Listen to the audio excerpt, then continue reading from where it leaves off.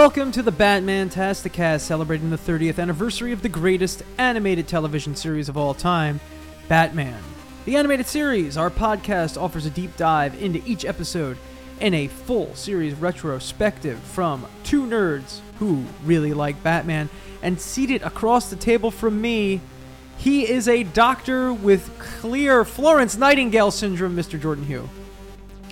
And seated across the table from me, Mudslides, take me down. Well, I didn't know enough of the lyrics to really do that song. That's fine. It's all okay. Is it? That song is Landslide. Landslide. But I did Mudslide. Get it? Get it, because I am very funny. Hilarious. We are talking about Season 1, Episode 52, Mudslide. This Mudslide, bring it down. Meow, meow. A little Fleetwood Mac for everyone today. Yeah. Landslide. Doesn't Smashing Pumpkins do a cover of that? Yeah. That cover's bad. Yeah, well, it's Billy Corrigan That's doing bad his cover. Billy Corrigan that cover's thing. bad, and he should feel bad. I mean, at this point, Smashing Pumpkins have done so much. They've done so much. Take my love, take it down. Round. See my reflection in the mud-colored hills. There's a lot of mud in this episode. So much mud. A lot of mud and mudslide. This is season 1, like I said, season 1, episode 52. I believe it's episode 56 on the broadcast order. This episode we're starting to get to the end of season 1. Actually, I noticed when watching this episode on HBO Max, which makes so much sense. Yeah, so much sense. We're not going to try to sell this on, I don't know, one of the most popular brands in the history of brands. We're going to remove that from We're going to riff on Cinemax, which most people know for softcore porn. Exactly. So while I was watching on Max, the episodes have started to add the Bugs Bunny at the front with the Warner Brothers logo where it goes bump, bump, bump, bump, bump. So I noticed that. I thought for a second that means we were going to get the second opening to Batman, which is far worse. Yeah, we're not there yet. And cuts the Danny Elfman song out, but we're not there. This episode does have the actual normal opening and normal introduction to the series. And Mudslide, it's the second appearance of Clayface in terms of story, right? Yes. This is like his second story. Obviously, Feet of Clay Part 1 and 2 is, contained to themselves, but it's the third episode that Clayface is in. The second episode where we see actual real Clayface. Yeah. And I feel that there's a reason why this episode happens so much later in the series, because ultimately it's not bad, but it has nothing in it that made the first Clayface episode, in my opinion, so compelling. I think it's missing out on a lot of that. And while it is good to see Clayface back, ultimately, I feel like he has less to do. I don't know. What do you think? I think I feel differently about the episode than you do, but not because I'm right and you're wrong. I think I just like this episode. I really like Mudslide. I think it deepens the tragedy of Matt Hagen. Okay. And I think I'll say this: it's because the episode is pretty much a sequel to Feet of Clay, even though it takes place much later. It is, by its very nature, derivative. Yeah. But I think the notes it plays, which are absolutely, reprised notes from the first one, are still strong. I still feel really bad for this guy. And his sort of death at the end of this episode, though of course we know Clayface can't really die, I guess, feels really shitty to me. Oh, well, it's a good episode. I forgot how emotionally invested I am in Clayface. Okay. Because it's not a character I like. Yeah. But I think Feet of Clay 1 and 2 are excellent episodes. So I'm like, okay, I'll re-up my investment. And you come in for Mudslide.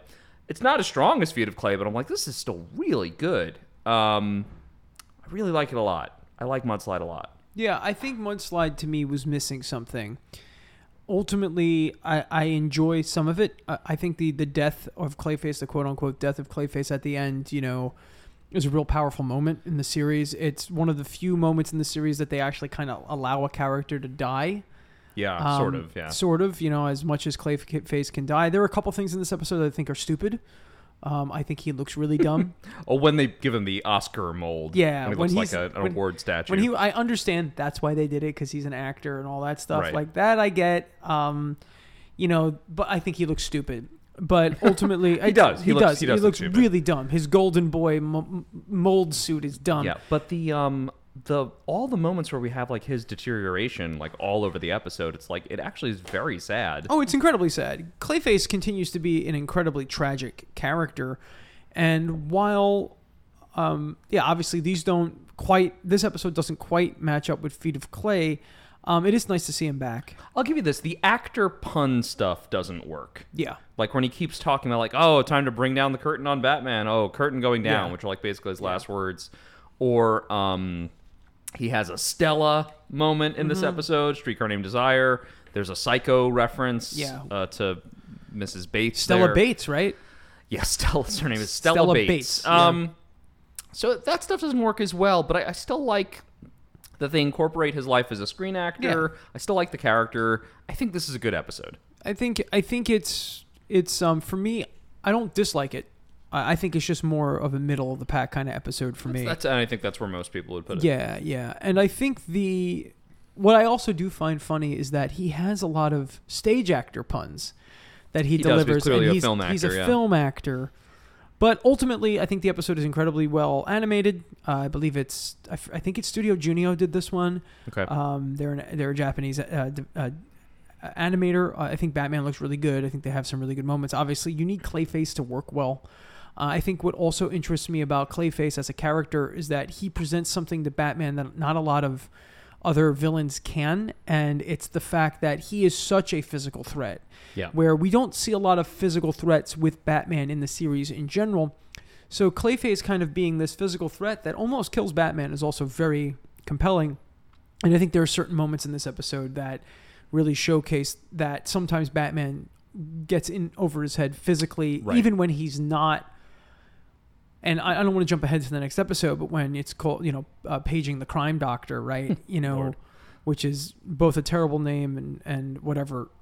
In that episode, Batman is injured and has problems with physical stuff. But in this episode, it's just, he's just overpowered by this kind of mush man, mud man. There are basically 4 villains that consistently physically overwhelm Batman. You have Clayface, Killer Croc, Bane, and Mr. Freeze. Yeah. And outside of those 4, he's usually at level or honestly far superior physically to whoever he's fighting. Yeah. Those 4 are going to always be a really consistent physical threat to him. We sometimes have versions of the other characters, like there's certainly versions of Poison Ivy and what she can do that are physically threatening for Batman, but he knows when he's dealing with Clayface, like, this is a monster who is probably 10 times my strength. This is a problem. What's interesting in this episode is that despite the fact that Clayface could, or probably is trying to slaughter him the entire time, Batman is still able to show compassion to this thing that basically is throwing mallet hammers and spike ball chains at him. Oh, absolutely. And also Clayface continues to be a character that is exhausted by his own power, which we don't see on this show frequently. Yeah, this episode. In this episode, we do see that. We talk about that in Feet of Clay, where him keeping form. It's like flexing a muscle. Flexing or tensing a muscle. And obviously, this is a lot of work for him, especially now that he's kind of falling apart based on the effects of the whatever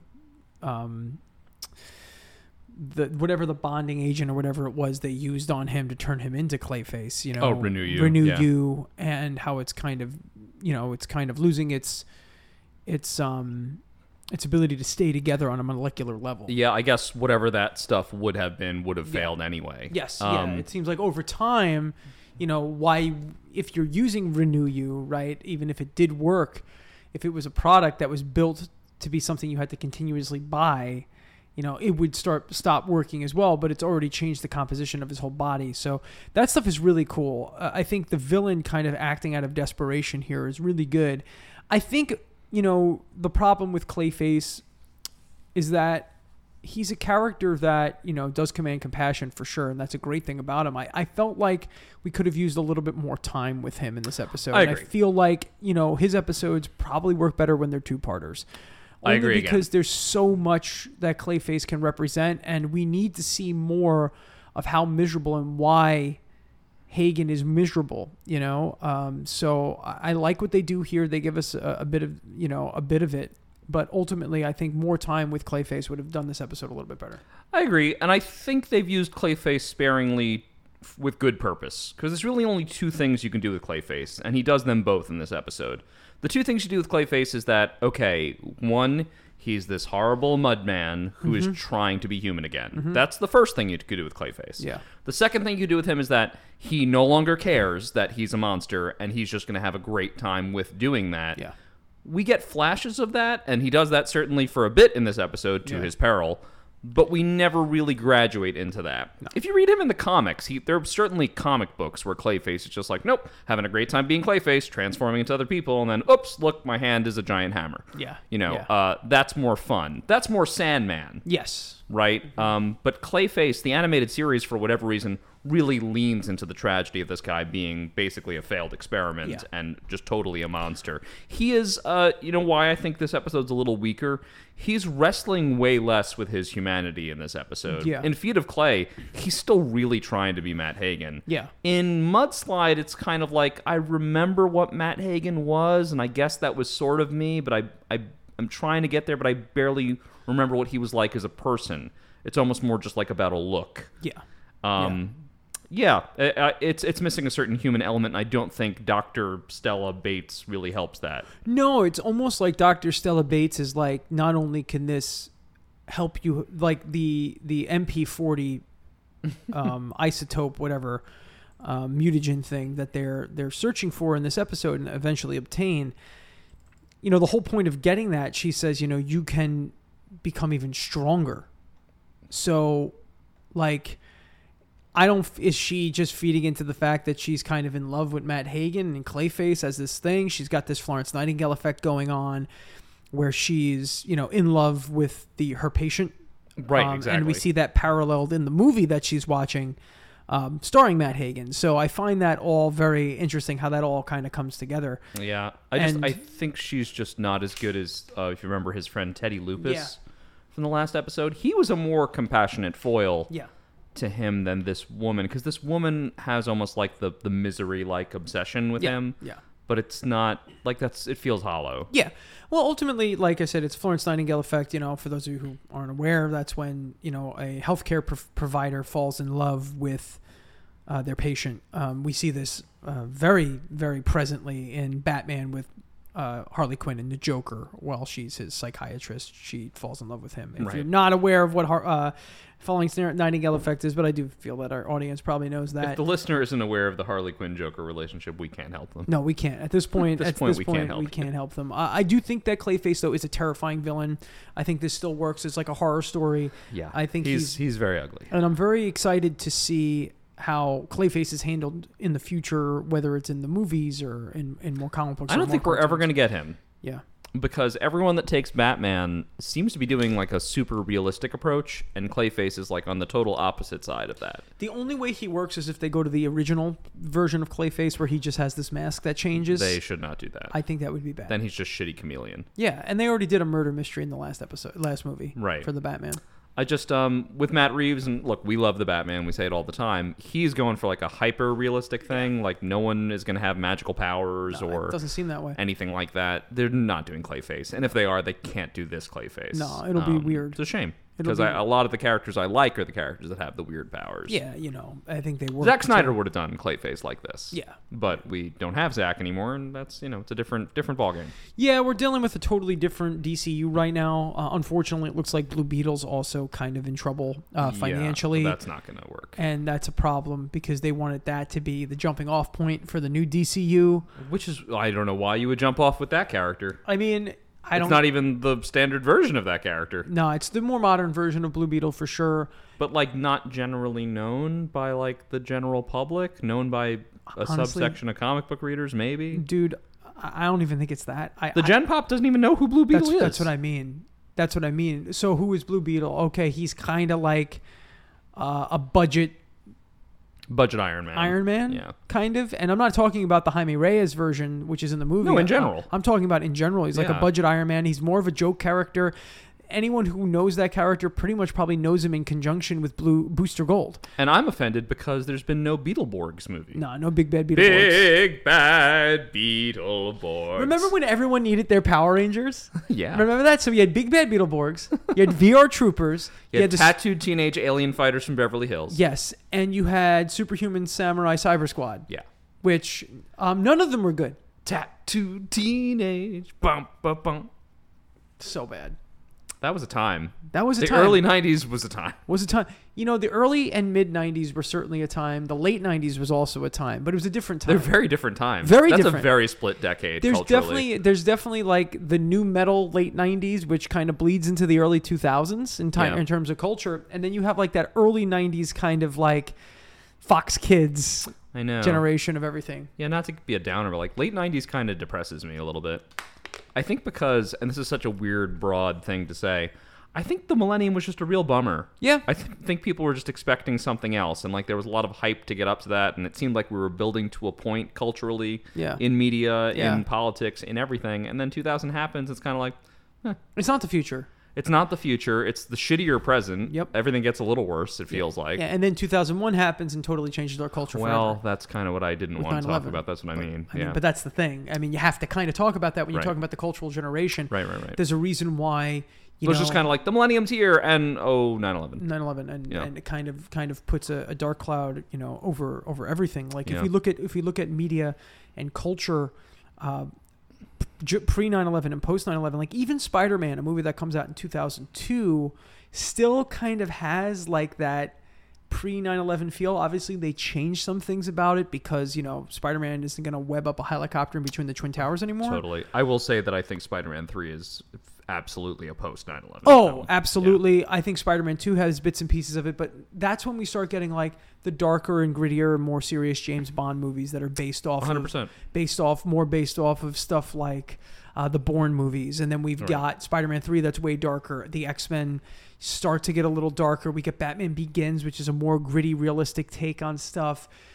That's kind of playing into, it's almost like, we weren't allowing ourselves to have like these bright colored superheroes in movies anymore, and I understand it. This isn't criticism. I get it. We're all products of the culture that we were kind of raised in. And then the MCU kind of changes that, right? 2008 rolls around, we get Iron Man, and it's kind of like superhero movies can be fun and stupid again. And then they overstay their welcome now. And now we're dealing with the diminishing returns of the MCU. And, we're in a situation now where the cultural generation is so confused. What do people want? What do they want to see? The pandemic doesn't help that. That's partially what kind of motivated us to do this podcast was, honestly, like, I guess it's every generation, but I'm just talking about millennials right now. Millennials and Gen Xers, especially Gen Xers listening at home. We're very motivated by nostalgia these days. And the pieces of nostalgia we're looking at really closely, the mid and late 80s and the early and mid 90s. There is a lot of want there because it was when a lot of us were either kids or we were growing up or we were young. And a lot of people are specifically revisiting Batman the Animated Series. This is not something that's particularly, I think, a culturally relevant piece now, but it was a time when the art was better in some way, right? And it wasn't reactionary to something worse that came later. I know that's really oversimplifying it. It's a reductive way to speak about it, but I think one of the reasons I was excited to do this podcast was, wow, I'm excited to cover Batman with my best friend on a podcast, and also to relive like a pure part of my childhood that was not affected by the shit that came later. I also feel like, and also Avengers and MCU and all that stuff, like, they were great at the time, and now I look back and try to watch them. Some still hold up, but like a lot of them are really, they almost read like bland, like propaganda films. Mm-hmm. It's kind of like, listen, they were the cultural thing to talk about at the moment, right? And I'm not going to say that I didn't have an immense amount of fun keeping up with the MCU for, its first, 10 to 12 years, 10 to 11 years. I saw every single movie in the theater. MCU people, and in many ways we still are. Yeah, I mean, listen, but also for me, it's like if you were to ask me, hey, Mike, what are your favorite MCU films? It's like Guardians of the Galaxy and Thor Ragnarok and Spider-Man Homecoming or whatever, whichever the Spider-Man movies. You're being really fair because a lot of those are newer in some ways. Yeah, but also they're also kind of off the beaten path a little. Anti-MCU films to a degree, right? They're kind of well, Ragnarok is outright a deconstructionist, weird film. Yeah, and it's absolutely on purpose anticlimactic. 100%. Guardians, to your credit, that's also billed as like we're not the Avengers. Yes, Like, that's and it's not even a their superhero thing. movie, really. It's a sci-fi movie. Right. And then Spider-Man, you just love Spider-Man, so that's fine. Spider-Man, I like Spider-Man a lot, but it's one of those things where it's like we're going back and we're watching this stuff, and everyone thinks the stuff they grew up with is better than what's out now. And I just mean to say that I think Batman the Animated Series, it has like a certain sincerity. Yeah. It's not trying to tie into a particular universe. No. Superman's not flying in yet. There's just something to it where it was just like, these people are making this show because they think it's great and they have something important to say, and they're not trying to... Yes, they're selling toys, but they're not trying to sell like a message, like the message of a brand, of a universe. They're not waving a flag. Do you know what I mean? It's an identity thing, right? Yeah. The way I feel that a lot of culture works now in terms of pop culture and entertainment media, it's almost like it's almost like we're all NASCAR drivers. And How so? Okay, so with like wearing the shit and put it on your car. or Rusties. Yeah, or soccer players, right? Or Dynaco. Yeah, exactly. So when you look at like a NASCAR racer's car, you look at their jumpsuit, or you look at a soccer player's uniform, it's usually loaded up with brands. Yeah, with brands that are yeah. supporting the team and supporting the car. And for a while, in this current environment, we kind of wear our brands. Like, it's almost like the brands you follow tied into your identity, whether you're a Marvel guy, right? You're a Marvel guy. You're a Marvel guy, and there's also people, it's like, you can be a Marvel guy, but you can't be a DC guy in terms of movies or a culture or whatever. Or like, you're a Sony pony and you'll never touch an Xbox. It's weird. There's almost like a console wars mentality to pretty much like all the stuff that there is, but we tie these brands and these characters into who we are as people now, that it sometimes is difficult as someone who enjoys entertainment culture to like say, all right, I'm kind of done with this, because it feels like you're killing a piece of your identity. And I think that happens for a lot of us who were MCU people for a very, very long time. I haven't seen all of the new movies. Like, I haven't seen Eternals yet.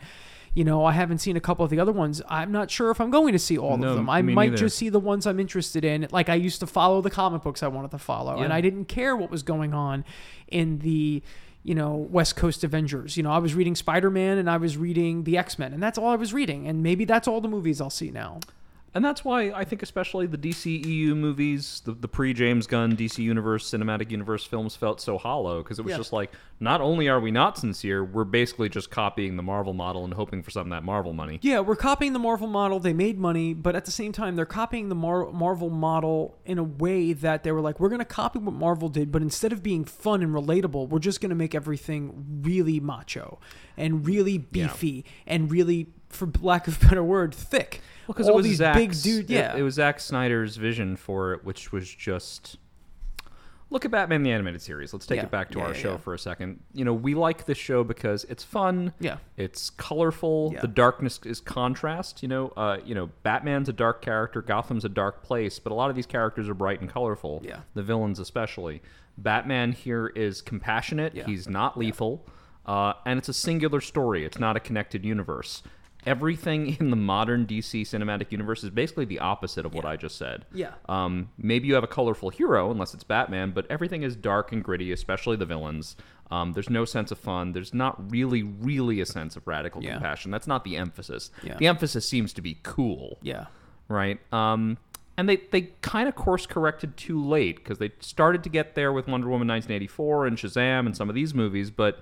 that wasn't the flavor initially, and then it felt weird later. Yeah. It's a weird follow-up, but I hope the DCU is able to kind of stick the landing, and I hope whatever Marvel's doing gets a little bit more compelling. But at this point, if I'm a company like Sony, it's like, I was thinking about it the other day. It's like we keep saying, oh man, Sony really needs Marvel to make these Spider-Man movies. I don't think they do anymore. I think the MCU needs Spider-Man way more than Spider-Man needs the MCU at this point. I think they need to take a break and figure out what they're doing. Figure out what they're doing, and I think they need the films to get smaller.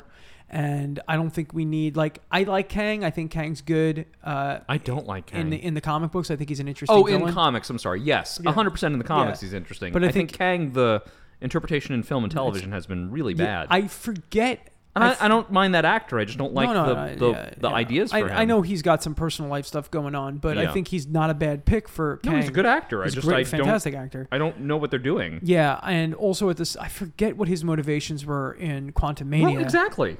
And my thing too with it was that like I was like, Kang will work as an Avengers villain if, and I might be wrong in this because this might actually be his motivation, if his motivation is to essentially stop the Avengers and reset the timeline for all the stuff they screwed up in Endgame. Because by playing with time, you screw up the timeline. I don't know if that's what he's doing in these movies, and that makes it's just hard to kind of wrap my head around what they're doing with the character. But anyway, Batman. Batman the Animated Series is a perfect capsule of some of the great stuff of the 1990s. You want to talk about some IMDb trivia? I do. The last thing I want to say. I'm sorry. No. I'm just gonna to wrap up what I was saying. Yeah, the reason why it relates that whole discussion relates to this series is one of the reasons it's a joy to cover this series is because you're dealing with a level of craftsmanship and thoughtfulness that I think does not go into these projects anymore. Yeah, or at least not to the degree that this did. Right. I think one of the reasons Matt Reeves is successful is because he is separate. Yeah. And I think one of the reasons this is successful is because it is separate. Yeah, it wasn't trying to make like this big DCU animated universe. No, and I think this was just... They really were looking at individual episodes and saying, how do I tell this great story? Not how do I tell 8 great stories at the same time and plant seeds.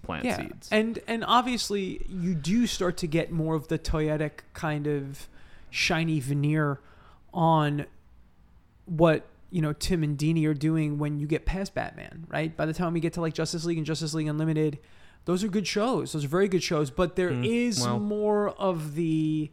Those are good shows. Yeah. These were great. Yeah.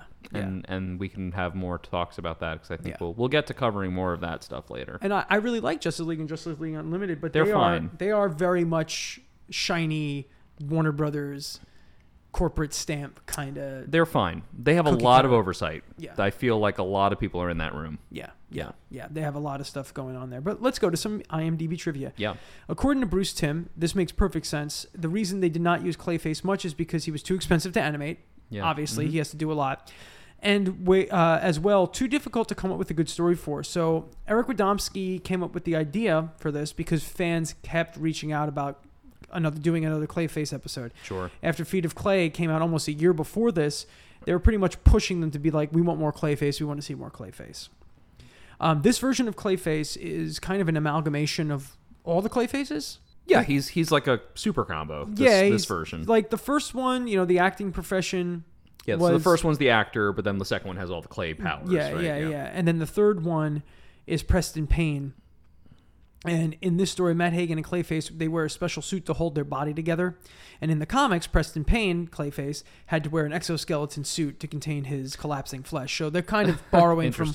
It's, it makes more sense for a cartoon. It's disgusting. Yeah. This episode also contains several references to movie-making industry, given that Clayface's background as an actor. Obviously, Stella's surname is Bates, as we would know from Psycho and Norman Bates, to the point where, like, even...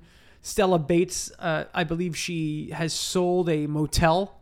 Yeah, they really reach for that one for no reason. It's a real reach. Her name is Stella, so that... Streetcar Named Desire. Streetcar Named Desire, so that we can give, Clayface kind of his Brando moment. And historically, Ron Perlman was friends with Marlon Brando. I didn't know that. I think Marlon Brando was like a mentor. Oh, that makes sense considering... Ron Perlman's general being. Pretty much everything about Ron Perlman. Yeah. He was actually very close to, allegedly from what I've heard in interviews and read, Ron Perlman was actually close to Marlon Brando. I would actually be surprised if Ron Perlman had not played Stanley Kowalski at some point, like in a stage production of I would Streetcar Named assume Desire. that he had to have. Definitely a type. Just like when you guys on the Sopranos podcast talk about how James Gandolfini... He was a wonderful Stanley. Played apparently, Stanley. I'm like, that's kind of perfect. Yeah, you need a big, intimidating physical personality that has like a raw animal magnetism to him, and Ron Perlman fits that bill. Yeah, absolutely. The movie that Stella watches, which Alfred later identifies as the Dark Interlude, has a plot that is very similar to that of Dark Victory, which is also the name of a Batman series. Batman thing, yeah. With another convalescing patient in Harvey Dent. Yes, yeah. Harvey Dent.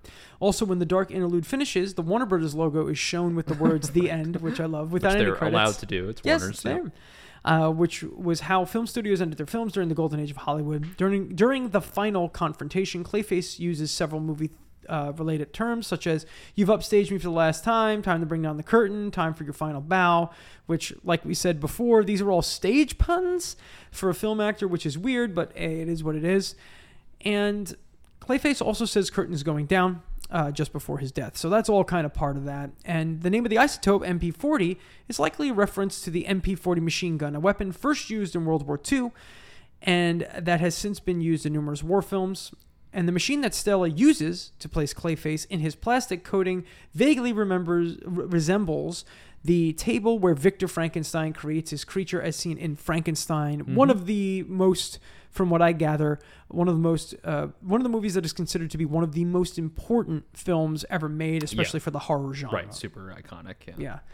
Clayface refuses Batman's help to become normal again, yet by stealing the MP40 canister from Wayne Biomedical, he is unknowingly accepting Batman's aid. Yeah. Because that's probably what Bruce Wayne would have used to make him back to normal. Yeah. There's a moment in this episode we'll talk about where it's just like Batman's offering to help him. It's very early in the episode. I'm like, just take his fucking help. I don't get what. Maybe he just feels like he can't trust Batman. Makes no sense to me, but no sense at all. But I think that's probably it. All right, so you got anything before we dive in? No, let's do it. Let's do it. All right, we get the title card, a broken tragedy mask, and instead of there being a comedy mask, we see Clayface's shadow, where the comedy mask should be. Both masks represent tragedy. Yeah.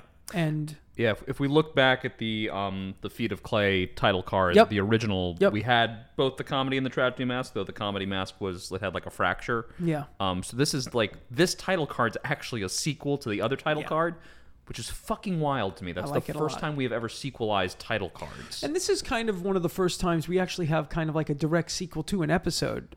Except very for like little. Perchance to Dream. Right. Very little we've had this. Mm-hmm. We've only had them a couple times where it feels like, oh, this is the direct follow-up of that. Yeah. So the story here is by Alan Burnett, teleplay by Steve Perry, and directed by Eric Radomski. One of those things where we have a story and a teleplay. So here we go. We pan to a tower. A security guard is going to check the parking lot. We're in the front office of the tower now. And checks in with the young guard working at the front desk. He tells the young guard to stay awake. And the young kid replies, "It's not past my bedtime, old man. Ha, ha, ha." The older guard goes outside in the parking lot. As he exits our frame, we actually see a copy of him enter the frame, making their way towards the tower, which we can assume is Clayface. Yeah, I like that they established that Clayface, he can turn into anybody. It's something that the audience, I guess, may have forgotten. But I also thought this was almost a little bit of an unnecessary step because this is a being that can just pour himself through walls, but okay. Yeah, I don't know why you needed to do the disguise act. It's fun. But it's fun. It also gives your audience, it makes your audience think for a second like, oh, what's that? Oh, maybe it's Clayface? Exactly. You have the intrigue for the rest of the episode, mystery. Like, am I seeing what I'm seeing for real? And that happens a couple of times in this episode, so it really helps. We're back in the building, and the Clayface version of the guard walks in, and he kind of sneaks up on the young guard. I think he's reading comic books at the desk. And Clayface says that he needs to check Mr. Tarnover's office, and he enters the elevator, and we start to see him sweat as the elevator doors close, hinting back to the whole, it's like tensing a muscle line from Feet of Clay. Like, he's tired. Yeah, I encourage the listener to actually, like tense your bicep or something, and just see how long you can hold that before that becomes an annoyance to you, and then before you just can't hold it anymore. Not very long. Well, yeah, not too long, and it's painful. And we see the strain on him is like, it's really, really a strain. And once we find out that he's falling apart, we understand that it's even harder. He's focusing so much energy to stay together and to keep his form. Right. It was hard for him at full power. Yes, it was hard. And now that he's not at full power, it's even worse.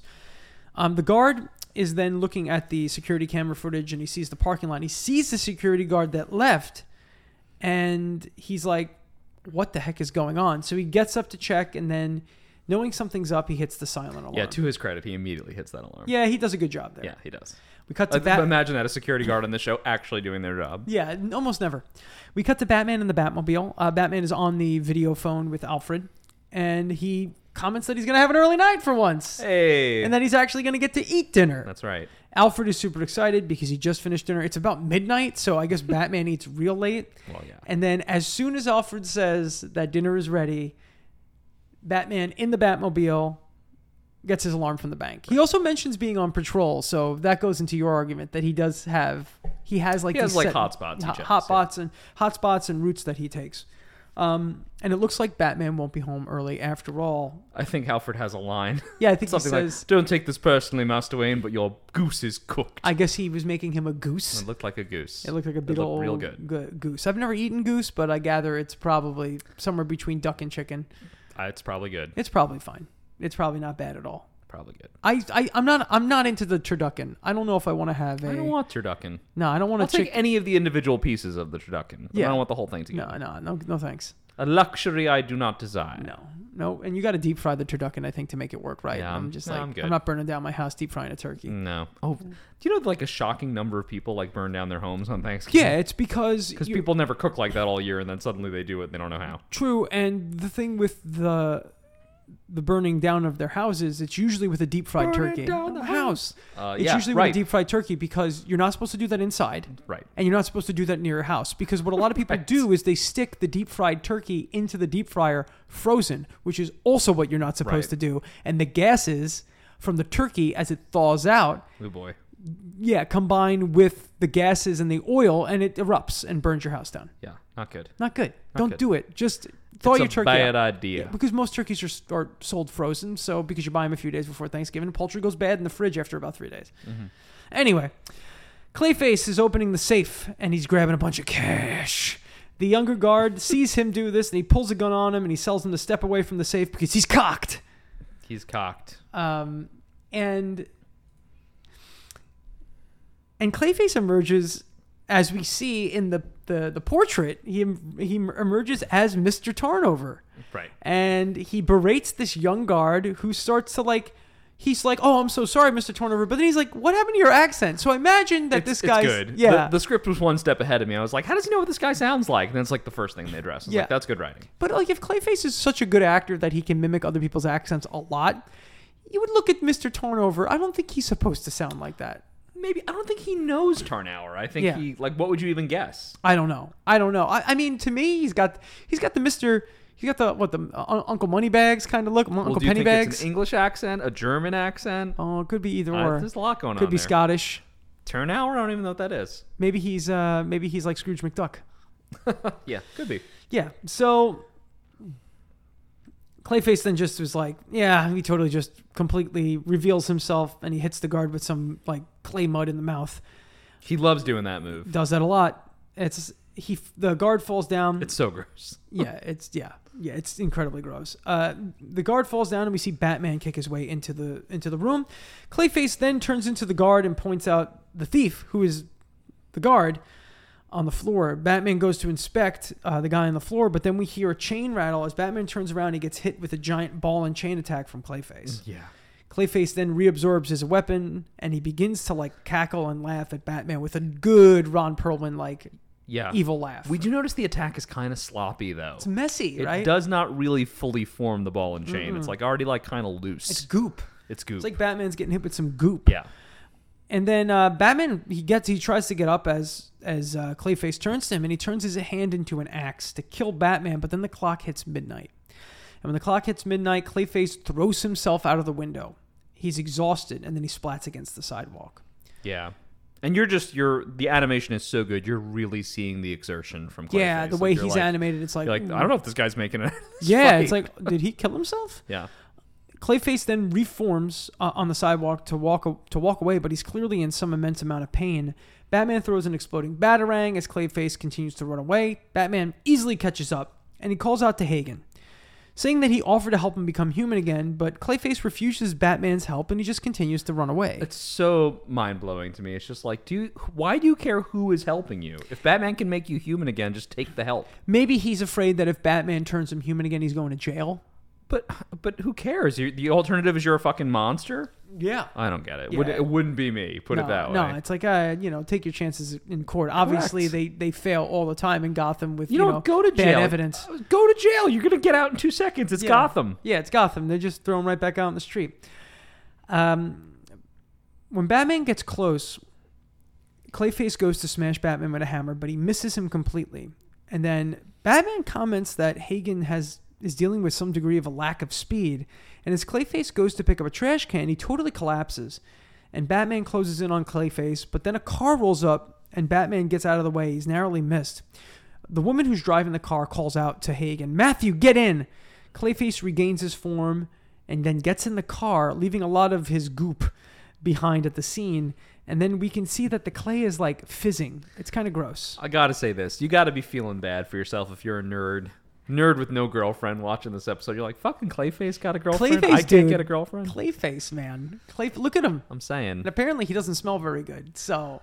No, yeah, that was another thing. Later in this episode, you figure out, like, this guy smells like shit. Yeah, he smells... like, oh, my God. Well, maybe, he's got a girl. Yeah.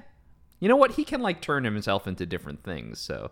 Maybe he's appealing to her feminine wiles, if you know what I mean. I mean, she is also watching a movie that pretty much mimics this episode, so she clearly likes it. Mm-hmm. So then we cut to a lab on a cliff. How many of these are there? There's too many cliffs in Gotham. How many labs on cliffs do we have? So first of all, we have the Oh, we can't even name them all, Mike. No, I'm pretty sure we have the castle from Off Balance. Fine. We have whatever that weird island was with the cat people. With the cat people. We have Heart of Steel. We have Heart of Steel. We have this one. We're leaving. I think Cat in the Claw had one. Cat in the Claw had one. Wayne Manor. There's a lot Wayne of Manor's castles on a hill. on cliffs near Gotham. Yeah, exactly. There's too many cliffs. Too many cliffs. Too many laboratories. Makes no sense. I want to talk to a realtor. Yes. We see that the woman who was driving the car, she's now in a lab coat, and she's helping Clayface into some kind of like mold machine. He calls her Stella, and she assures him that it'll be okay and that she'll take care of him. She operates some machinery that puts Clayface into some kind of like panini press.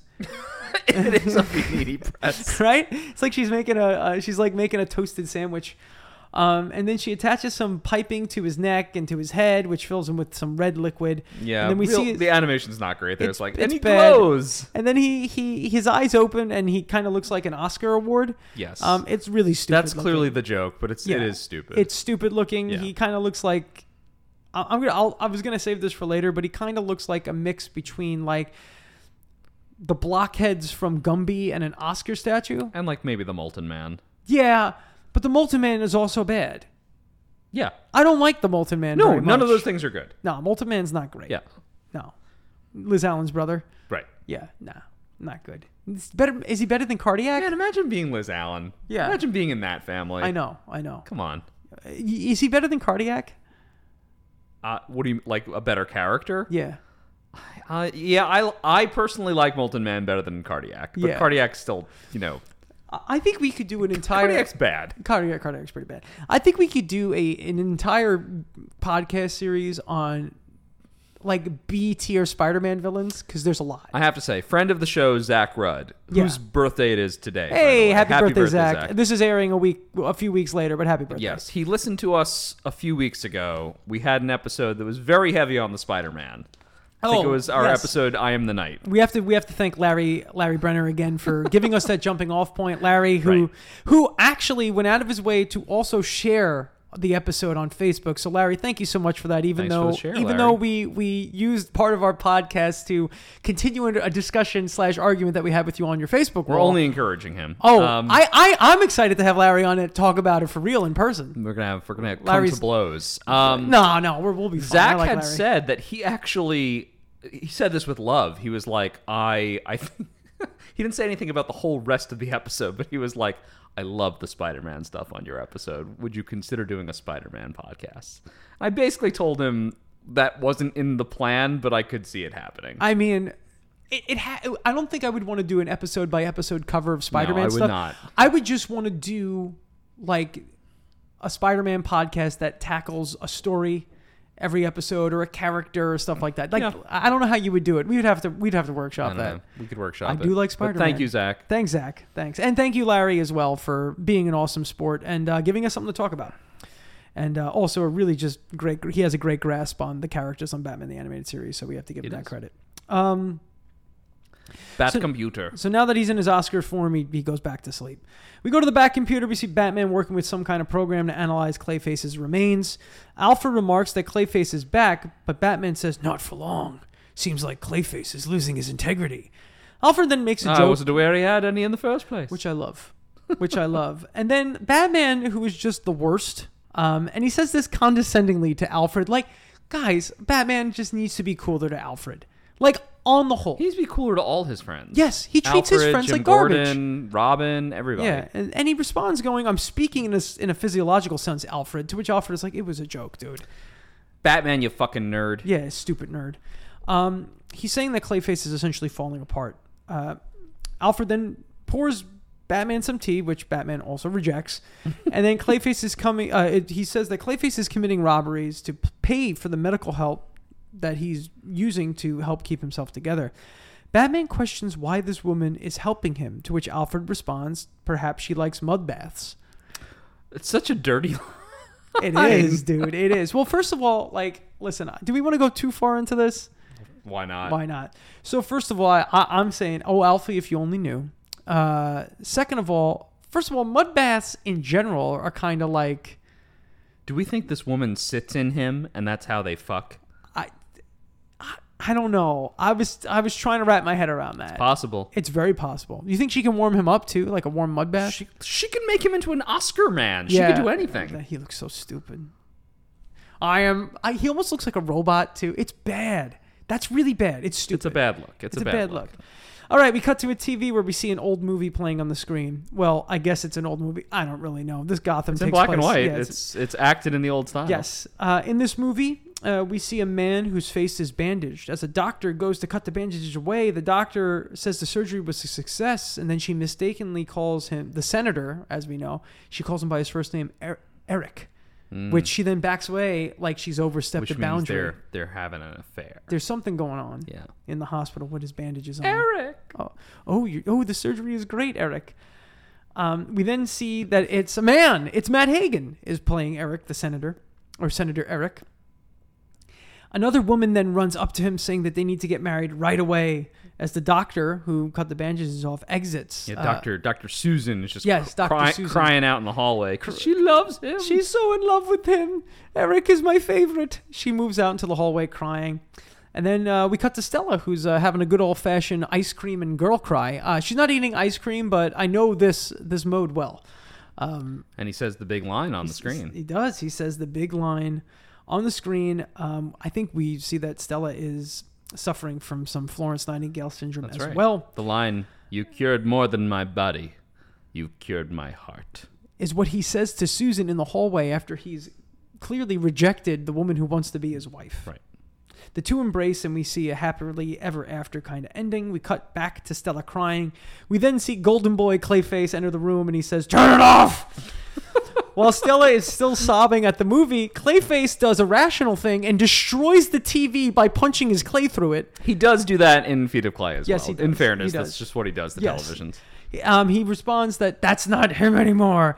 Stella, who is, watching a movie, apologizes to him. Right. Which is awful. Yeah, she's clearly got some self-esteem issues. She's got some issues going on. Clayface then apologizes, saying he doesn't like being trapped in the suit and being filled with all these chemicals. He then quotes his own movie like a real...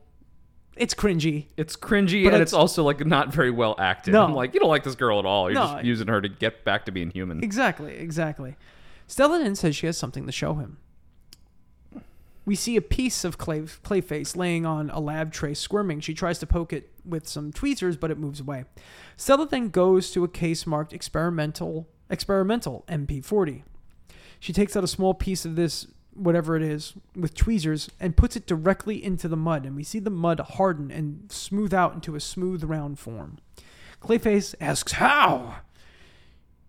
And she explains that MP40 is an experimental mutagenic adaptogen. Sure. She thinks it can restore Matt Hagen to what he previously looked like and increase his powers. Right. He asks where he can get it, and she says that's the problem. It's in Wayne Biomedical Lab. So this kind of gives us the confirmation that this is what Batman would have used on him. Right. He could have gotten this for free. If he Yeah, just Batman would have just help. helped him. Clayface then says that he's going to get it, and Stella warns him of the dangers of being out of the suit. But Clayface got to do what Clayface got to do, and what he does is Clayface stuff. That's right. Well said. And he just leaves. He just goes out. He goes, "All right, I'm going to Wayne Biomedical." We're at Wayne Biomedical. I guess Bruce Wayne has an office here as well. Mm-hmm. He's on the phone. He's talking with Alfred, who's looking through some old magazines and press articles about Matt Hagen, looking for some ex-lover. I can't find anything. Then we cut to the labs. We see a scientist walk up to some glass doors, and then Clayface, he kind of does Clayface stuff to get through the doors. He pours himself through the glass doors, like through the crack. It's probably gross. It's gross. There's a scientist at a computer that he appears behind, and then he turns like full Clayface. He grabs her, asking her where the MP40 is, and she points it out. Clayface walks with her towards the MP40. He drops her to the ground and takes it from this case as she scrambles and hits the alarm. The alarm goes off and Bruce Wayne immediately reacts. Good thing Batman was there. We see the woman scientist now running away. Troll in the dungeon! It's very troll in the dungeon. She rolls away screaming, "There's a monster in the lab!" Same thing. And the guards are like, all right, and let her pass. Outside, we see that the scientist woman was actually Clayface. So shit. He did the thing again. Good job, Clayface. Yes. He removes the canister MP40 from her pocket, but she starts to melt as she runs off. Yeah. Batman's now in pursuit. She enters the subway, and so does Batman. And it's so gross. It's so disgusting as she's like melting as she's walking away. As she gets down to the subway, we see her run onto the train, and we have a moment here that we don't get. A moment that we would see in the movie Spider-Man 3, when Spider-Man pushes Sandman's face into a train, which I kind of like. I did too. And it's one of the good things about that movie. Very few good things. The memes. Yes. The memes outlive that film. The memes, at least the memes. At least the memes. Well, Raimi memes is its own thing. It is. That's a whole. Its own culture. Thing. You know, I'm I'm something of a scientist myself. Sure. Yep. Inside the train, we see Clayface looking out the window as he continues to be exhausted. We hear a little girl on the train pointing out, "Ew, she's got mud all over her." This is such a good little horror movie scene, isn't it? Yeah. This little scene on the subway train is my favorite scene in the episode. It's a great scene. Yeah. And then Clayface continues to lose his shape as the woman, and then we hear the little girl say, "Ew, mommy, she's melting." And then we see Clayface turn more into like the Mudman form, as the entire train reacts in horror and disgust. What is that? What's that smell? It smells horrible. I didn't realize Clayface smelled bad, but I guess he does. It makes sense to me. It probably smells like shit, like he's rotting. Yeah, definitely. I felt bad for him in the scene. Oh, me too. I was like, because he's really trying hard not to be noticed, and he just keeps melting, and then he becomes monstrous, and there's a smell, and it's just like, it's so embarrassing. It speaks to the shame associated with disfigurement, with deformity, with feeling like a monster. Yeah. It's a great scene. It's actually like, this scene is like head and shoulders above the rest of the episode. Absolutely. And it also gives you more just the human story of Clayface. Yeah. And what he's dealing with, and why he I can understand why he embraces the villainy too, because it's a point where he's like, you know what, I'm going to be this monster, so I might as well have a good time with it. Mm-hmm. And we get it a little bit with some other characters through the series, but Clayface definitely more than anyone else exemplifies like this capacity for body horror moments. Yeah. Really good stuff. Again, we do that with other characters, but Clayface the most. Yeah. So the train continues to go through Gotham as Clayface corners Batman in the train. "I've got you cold," Clayface says to Batman, but Batman goes other way around Hagen, and he pulls out some sort of freeze spray, which freezes Hagen in place to the point where he has like icicles and frost forming up on his body, and he's frozen solid. And then my gears started turning if there was like some kind of an old Batman game. It was like a Mega Man style game where you have to get Mr. Freeze's gun to fight Clayface. That'd be sick. That would be the order. I'd play that. Actually, a Batman video game that operates like Mega Man would be very good. That would be a really good way to do it, because then you can get powers to beat the other villains. And this is to take nothing away from the Arkham games, which are awesome. I'm just saying, like, just give me like a 16-bit side scroller. Yeah, Batman style would be awesome. Yeah, it'd be very, very good. I'd play the heck out of that. Me too. Actually, it would be even better if they kind of took the Arkham thing and gave us like a Metroid approach where like you would get items and stuff that would unlock paths and stuff. It'd be cool. Very cool. Oh, with each like themed level to each villain. So yeah, or it's just the whole map of Gotham, and it's a side scroll. It's the whole map of Gotham, and like you'll be in one section of Gotham, but you can't get past something because you don't have the freeze spray yet, and then you have to beat Mr. Freeze to get it and stuff like that. That's how Metroid games work. I like it. And the first Arkham Asylum game is a Metroid game, but it's 3D. So then he escapes. Hagen escapes by crashing himself through the window and falling out into the back of a truck. Batman looks out the window as the truck drives off. Clayface reforms in the truck with the MP40, and he does like another big, good Clayface laugh as they drive off. We cut back to the Batcave. Alfred doesn't see any doctors among the women that Hagen has dated, claiming that the role of a less intellectual class, meaning They were they're all stupid. actors and prostitutes. Yes, they're all not very bright. Same thing. Yes. Oh, hey now. Listen. Batman then claims that they're missing something. Alfred just offhandedly brings up the movies he was in. And he brings up the movie that Stella was watching, Dark Interlude, where his character falls in love with the doctor.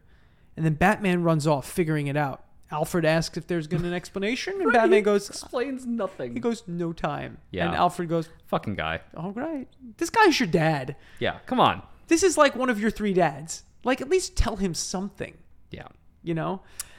We cut back to Stella's lab. Yeah, now we're kind of like in a race to the final scene. Yeah, we're getting there. We're getting Yeah. to the big showdown. So many of the episodes end like this, where it's just like little cut, little cut, little cut, little cut, and then the big scene. The big set piece. Yeah. This is the big set piece. Yeah. Scene. Yeah. We get to Stella's lab. She's using the MP40 to fuel Clayface back into his stupid form. I read that in your notes. Yeah. Into the stupid form. Stupid form. It's working, Clayface says, as he begins to glow red and turn back into Matt Hagen for like a second. That's actually like one thing I hate about this episode, is that it seems like it would have worked. Yeah. If Batman had not pulled the plug. So I love that. Clayface glows red for a second, and he turns back into to Matt Hagen, and then the process is just stopped by Batman. Right. Because Batman's just a supreme dick. Like, I'm not sure why he stopped the process. Like, if this is what you wanted to do for Clayface, yeah. why don't you just let it happen? I think an argument can be made that he didn't want Clayface to transform because apparently it's not just going to turn him into Matt Hagen. It's also he's going to keep his Clayface powers. Yeah, which is so terrifying. I think Batman wanted to develop it in some way where it's just like, I'll make you human again, but you're not going to be Clayface anymore. Yeah. That's my assumption, because otherwise this scene reads as just like, you belong in prison more than you deserve to be human, which I don't like, if that's the take. No, I just also think it's funny that Batman's just the worst. In this scene, he's the worst. I like Batman. I love Batman, obviously, but like Batman is the worst a lot. Yes, he's the scene, worst he's the a lot. Worst, yes. Yeah, it's kind of like, oh, come on, dude, just leave him alone. Right. Hagen, he remarks that he was so close, and then he asks Batman how they found him, and Batman says that he had a medical consultant on his old films, and he found that Dr. Bates' name in an old film log, and that Bates had sold a motel, nice, very good, to get the money for this lab. Stella, Dr. Bates, is... it's just a funny thing that they just named her Stella Bates. I just find it very funny. Because so he could do the big moment. Yeah. So he could do, Stella! She dives at Batman, and then Clayface hops off the table, does his best Brando. Stella! And then Clayface is out of his containment suit. Mm-hmm. He like flexes out. Yeah, he like busts out of it. Yeah, he like busts out of that, like how Goku breaks off his casts in Dragon Ball Z. That's right. When he gets the Senzu Bean in the hospital. Thank you. Yeah, no problem. I just figured we'd give you that little window into my childhood and my adulthood, because I still watch Dragon Ball Z on the regular. Batman goes to throw a batarang at Clayface, but Clayface swats it away, breaking the window. We notice that the storm outside is raging on as Clayface shoots a muddy tendril at Batman and then begins to absorb him and put him into his mud mix. Terrifying. Really scary. Terrifying. Stuff. That's such a nasty thing to be able to do. He's fucking suffocating him. Especially because he smells bad. Oh, it's horrible. Gross. Horrible. And that's like such a grotesque thing, like for this show. And Stella's not cool with this. She asks him to stop. Yeah, she doesn't like this. But Clayface says it's the only way to do this. Do you want Matt Hagen or this? And he's, referring to himself in the monster form. This moment where he says he can feel Batman's heart start slowing is so fucking nasty. Yeah, like she asks, like he tries to dig out. Batman tries to dig out, and then Clayface like shoots himself inward into himself, creating like a void to bury Batman further in. And she's like, "Is he? Is he?" He's like, "Hold on." He's slowly dying. I can hear his heartbeat slowing down, which is really awful. Very scary. And then Batman just is like, I'm done with this, and he shoots a grappling hook through his head, which I thought was kind of cool. And this only works because of Clayface. Like, you need a villain to do stuff like this. You need the villain to be Clayface, because Batman can be like horrifically violent to Clayface, but in the end, he's a mountain of mud. He really doesn't take damage. Yeah. Batman hops on top of the panini press and Clayface destroys it while he's trying to get Batman. Clayface charges and lunges at Batman, and he kind of shoves him out of the door into the rain. Batman approaches Clayface, who hits him with a clay tentacle. And Batman is knocked down, and Clayface turns his hand into a clay whip. But all this stuff is drippy. Oh, it's all drippy. None of these forms are solid. Because now he's also in the rain. Well, yeah, that's the thing. He's gone out into the rain. Yeah, he's gone out into the rain, and Stella's like, you got to come in. You're absorbing the rain. And Clayface does not listen to her, and she runs after him. Clayface then dives at Batman. He grabs him, and the cliff below them gives way. Gotta stop putting these villain hideouts on cliffs. Yeah, man. If this was on the ground, this wouldn't have happened. Yeah. Nice suburban street. Yep. Totally fine. Totally fine. Batman throws one of his grappling batarangs to hang on to the rock face, and then Clayface grabs Batman by the leg. Batman tells him to hang on. And Clayface says, it's too late. Curtain's going down. And then Clayface slips off of Batman's leg and plummets down into the sea below. We get such a good Conroy, throaty, Hagen! It's so good. It's so good. It's Hagen! He falls into the sea and turns into mush. Yeah, he looks like he dies. Yeah. It's actually shocking to me that this is not the last Clayface episode. To the point where they actually almost show the body start to come back up to the surface, but then it dissipates into mud sand. Yeah, so listen guys, obvious spoiler, this is not the last Clayface episode. It's actually just the last Clayface episode of this season. Mm-hmm. He's back in, I think, season 2. Yeah. But it seems like it could be the final curtain for Clayface. Yeah, it does seem like he dies, which is not something we see a lot of in the show. We've had the Joker. They hinted at the Joker maybe dying in an episode before, which clearly he did not. Laughing Fish, yeah. Laughing Fish. Here's the thing, and this is from comics too.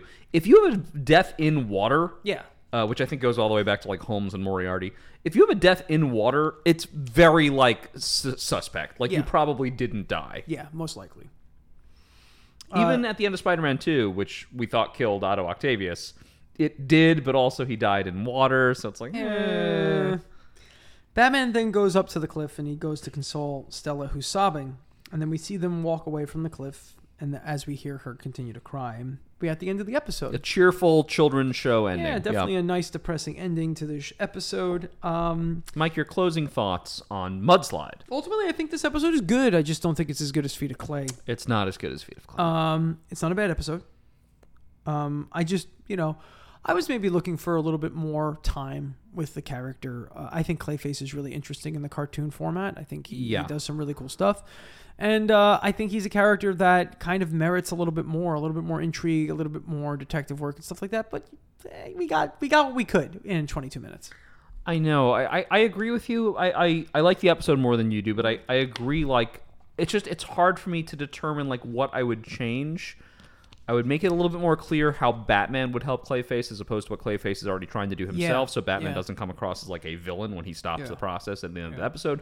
But that's ultimately not the episode's problem. The episode's problem is the intrigue is derived from Matt Hagen's own self-loathing, which he doesn't really get to reflect on. We just see it taking a stress on his physical body and less on his mind. I guess I would want more with the character, but that's a very adult thing to want. Yeah. And that's not really suitable to a children's show necessarily. That said, they've done it in other episodes. Yeah. But I agree.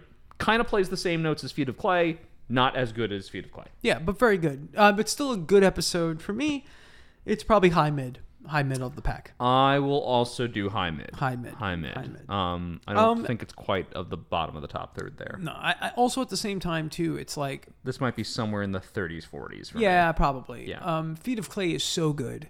Well, Feet of Clay is a top 10. Yeah, Feet of Clay is so good that even though this episode is really good, it's hard to live up to the first one. You know what kind of takes it away from Mudslide too is he really seems to die at the end of Feet of Clay as well. Yeah, that's kind of oh, we're just doing that again. We're gonna do this every time. Yeah.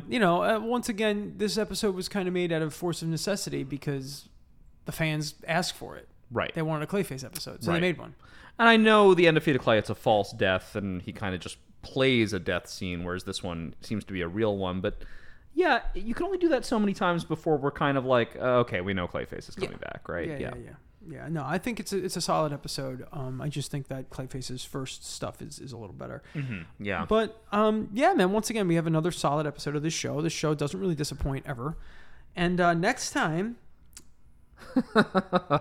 Paging the Crime Doctor. which is a terrible title for an episode, and ultimately an episode that, to me, is not that interesting. Lackluster would be the word, but we'll have a good time covering it. Oh, next we're going to week. have some fun because the name of the episode is Paging the Crime Paging Doctor. the Crime Doctor. Yeah. Did someone call for the Doctor of Crime? That's Right me. here. Me, the Crime Doctor. Hey, I'm the Crime Doctor.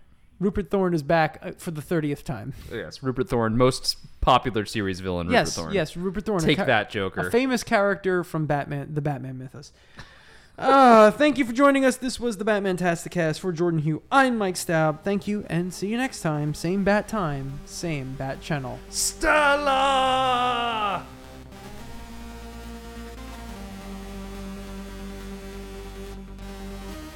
And thank you for listening to this week's episode of the Batman-tasticast. If you want to support this show, you can find us on the podcatcher of your choosing. Hit us with a review, give us one of those 5-star reviews, leave a comment, or you can find us on social media at Batman-tasticast. You can reach out to Jordan and I, because we love to hear from you all, and that makes the show that much better. We'll see you next time. Thanks again.